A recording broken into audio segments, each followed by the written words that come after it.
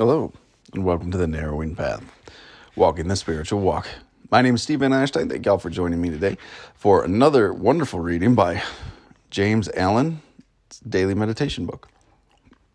I'm looking forward to this one. Yesterday was a great one, and it was a lot about how we hold on to our opinions and kind of define ourselves by our opinions. So, which is something we don't often think about. So it was nice to actually hold on to that one and mill that one over a little bit to see how it affected my life, played in my life, and just to take a different perspective. So I am looking forward to today's. This will be fresh to you and fresh to me, of course.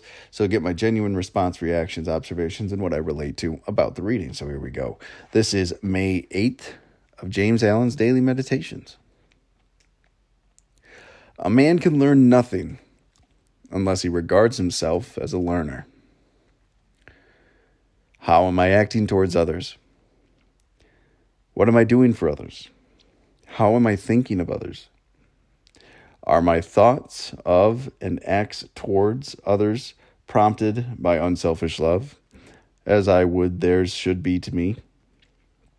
Or are they the outcome of personal dislike, of petty revenge, or of narrow bigotry and condemnation? As a man in the sacred silence of his soul asks himself these searching questions, applying all his thoughts and acts to the spirit of the primary precept of the Christ, his understanding will become illuminated, so that he will unerringly see where he has hitherto failed, and he will see what he has got to do in rectifying his heart and conduct, and the way in which it has to be done. Evil is not worth resisting. The practice of good is supremely excellent. What an interesting way to close that. I really makes you think. I like that last one. This is like an inventory you get to do. This is a spiritual check, a daily questions, a daily perspective, right? These are things we get to do moment to moment, hour to hour, day to day, to check on how we're doing, what we're thinking of, who are we serving, and how can we correct it if we need correction, right? Because there's only one right way to think. There's only one right perspective to take when dealing with other people, when engaging in interactions with others, and how we think about other people. Anything besides that usually is self-serving. So, these are meditations that I look for because they're different ways to give me the ability to check myself. These are tools in our toolbox of living a spiritual lifestyle, right? These are questions that if we answer honestly to, will give us guidance as to where we need to grow and where we need to put some work in, potentially at least. So let's go ahead and we'll start this one again. The first line: a man can learn nothing unless he regards himself as a learner. Again, this is one of those things where obviously, but not so obviously, a lot of people believe they know everything they need to know. And that closes them off from growth. That closes them off from perspective and understanding. And what a unfortunate circumstance that is, right? What an extremely sad place to be, right? Because if we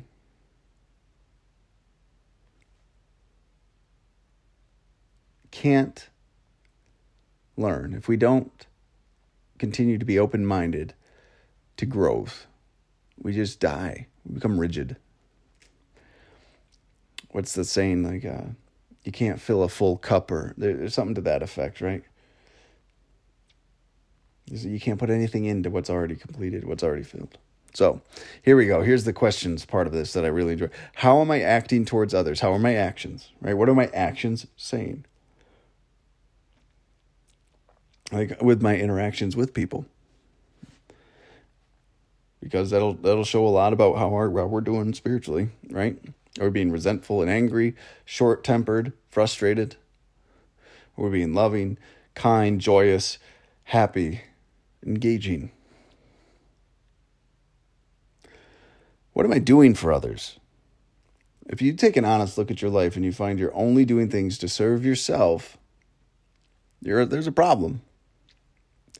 Or there's something at least to look at and something to work on and something to potentially give you a foothold to grow with, right? It gives you a opportunity to bring something different into your life, which is very, very important. Very important. So, what I'm doing for others, our selfishness and self-centeredness, at least my own, can really sneak in on me sometimes, and I don't realize that I'm doing it. This one, how am I thinking of others? This is huge, because we can try to fake a persona through our actions and our external presentation. But the big thing we have to ask ourselves is, if we are truly walking this walk, if we are truly trying to live this spiritual life and a righteous and loving life based on truth, what are we thinking of others? Are we being resentful and judgmental? Are we pitying and belittling? Or are we thinking of them compassionately and lovingly to be of a true joy or a true service to these people? Everyone in our lives. Are we constantly finding fault? Right? Are we constantly comparing ourselves to them? Are we trying to put us in a place of superiority? How am I thinking of others? That's a huge check to take. That's a huge personal accountability to actually do. And when you can do that and honestly answer it and understand that love is the only way we should be looking at, love is the only lens we should use to look at people through. That's where all goodness comes from. It'll change. It'll change how we interact. This is the longer portion of this main body. Are my thoughts of and acts towards others prompted by unselfish love? So do they originate from unselfish love? As I would theirs should be to me. Right? So we hope theirs would be coming from the same place when interacting with us. From that place of unselfish love. Or are they the outcome of personal dislike, of petty revenge, or of narrow bigotry and condemnation? Oof. Oh, those are dirty sounding words. They don't feel good when you say them even, right? Personal dislike, of petty revenge, or of narrow bigotry and condemnation. That's huge. That's all the stuff I was just talking about. I don't like them because this reason, that reason. I don't like the way they look. I don't like the way they dress. I don't like the way their voice sounds. I don't like the opinion that they hold. Oh, and they were petty revenge. They did this to me. Can you believe that? They deserve to be treated this way. Narrow bigotry. Oh, that just unjustified dislike of another person just based on a purely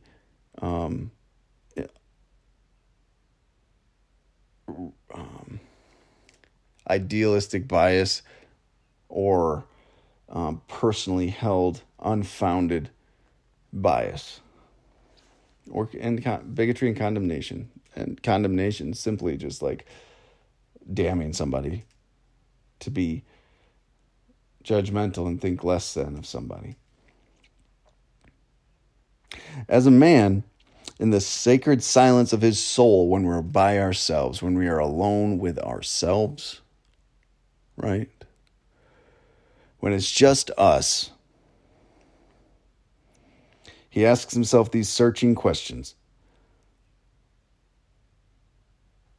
So when you're alone with just you and you're having that quiet time and you're just with yourself, ask yourself these things. You might be surprised the answers you get. That's the interesting thing about this. You might not realize or expect what might come out or what might come forward.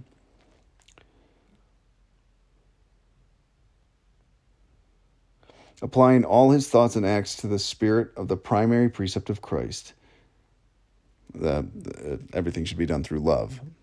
Love one another. His understanding will become illuminated so that he will unerringly see where he has hitherto failed. Sometimes I ask myself this in a very real way. How can I be loving towards this person? How can I be helpful towards this person, right? And I'll see where my own personal sin and selfishness and self-centeredness gets in the way often and regularly. Because I'll try to control an outcome or trying to be getting somebody to behave in a certain way, right? That's what I want.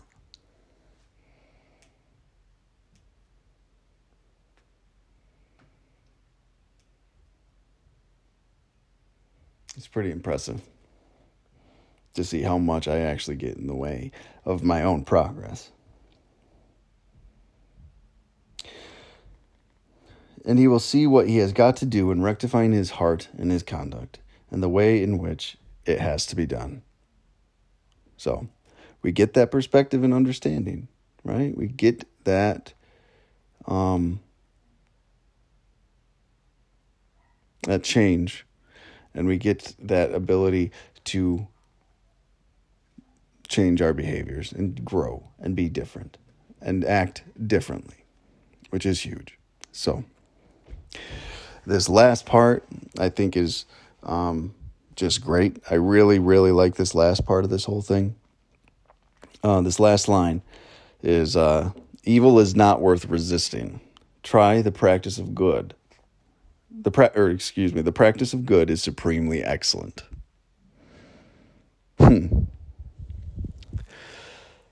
Right. So trying to fight our own selfishness usually won't work for too long.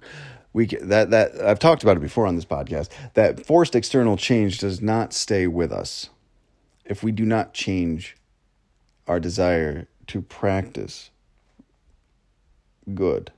The practice of the good is supremely excellent. When we change that desire, we purify our thoughts about a situation, we purify our intentions, right? Suddenly, we're not resisting evil, we are doing good. There's a very big difference, and I didn't know that. I didn't know that for a long time, that I wasn't just trying to stop being bad. I had to have something else to replace it with. I had to replace all of my old behaviors with new behaviors. I had to have a different skill set. I had to, instead of lying, I had to be honest. I had to have principles to practice. I had to have behaviors to engage in. It's a whole different thing. So, what a great reading today was. Please, I hope anyone that hears this, take these questions and take some time by yourself and truly, deeply ask yourself these things to give yourself the opportunity to grow in your own spiritual journey. And that's what this whole podcast is about, is taking the lessons that were written by this author, by James Allen, and the other authors that will eventually come into play in this podcast, and incorporating them into your life and having this spiritual growth and these spiritual checks. It's crucially important for our own well-being to continue to grow in our own spiritual path. So, thank y'all for joining me again today. Absolutely loved today's reading. I hope everyone else did. I'm probably going to re-listen to this one again just to hear it all go again, or I'll read the reading again. So, just fantastic. Thank y'all so much for joining me. I'm looking forward to tomorrow's, and until next time, thanks.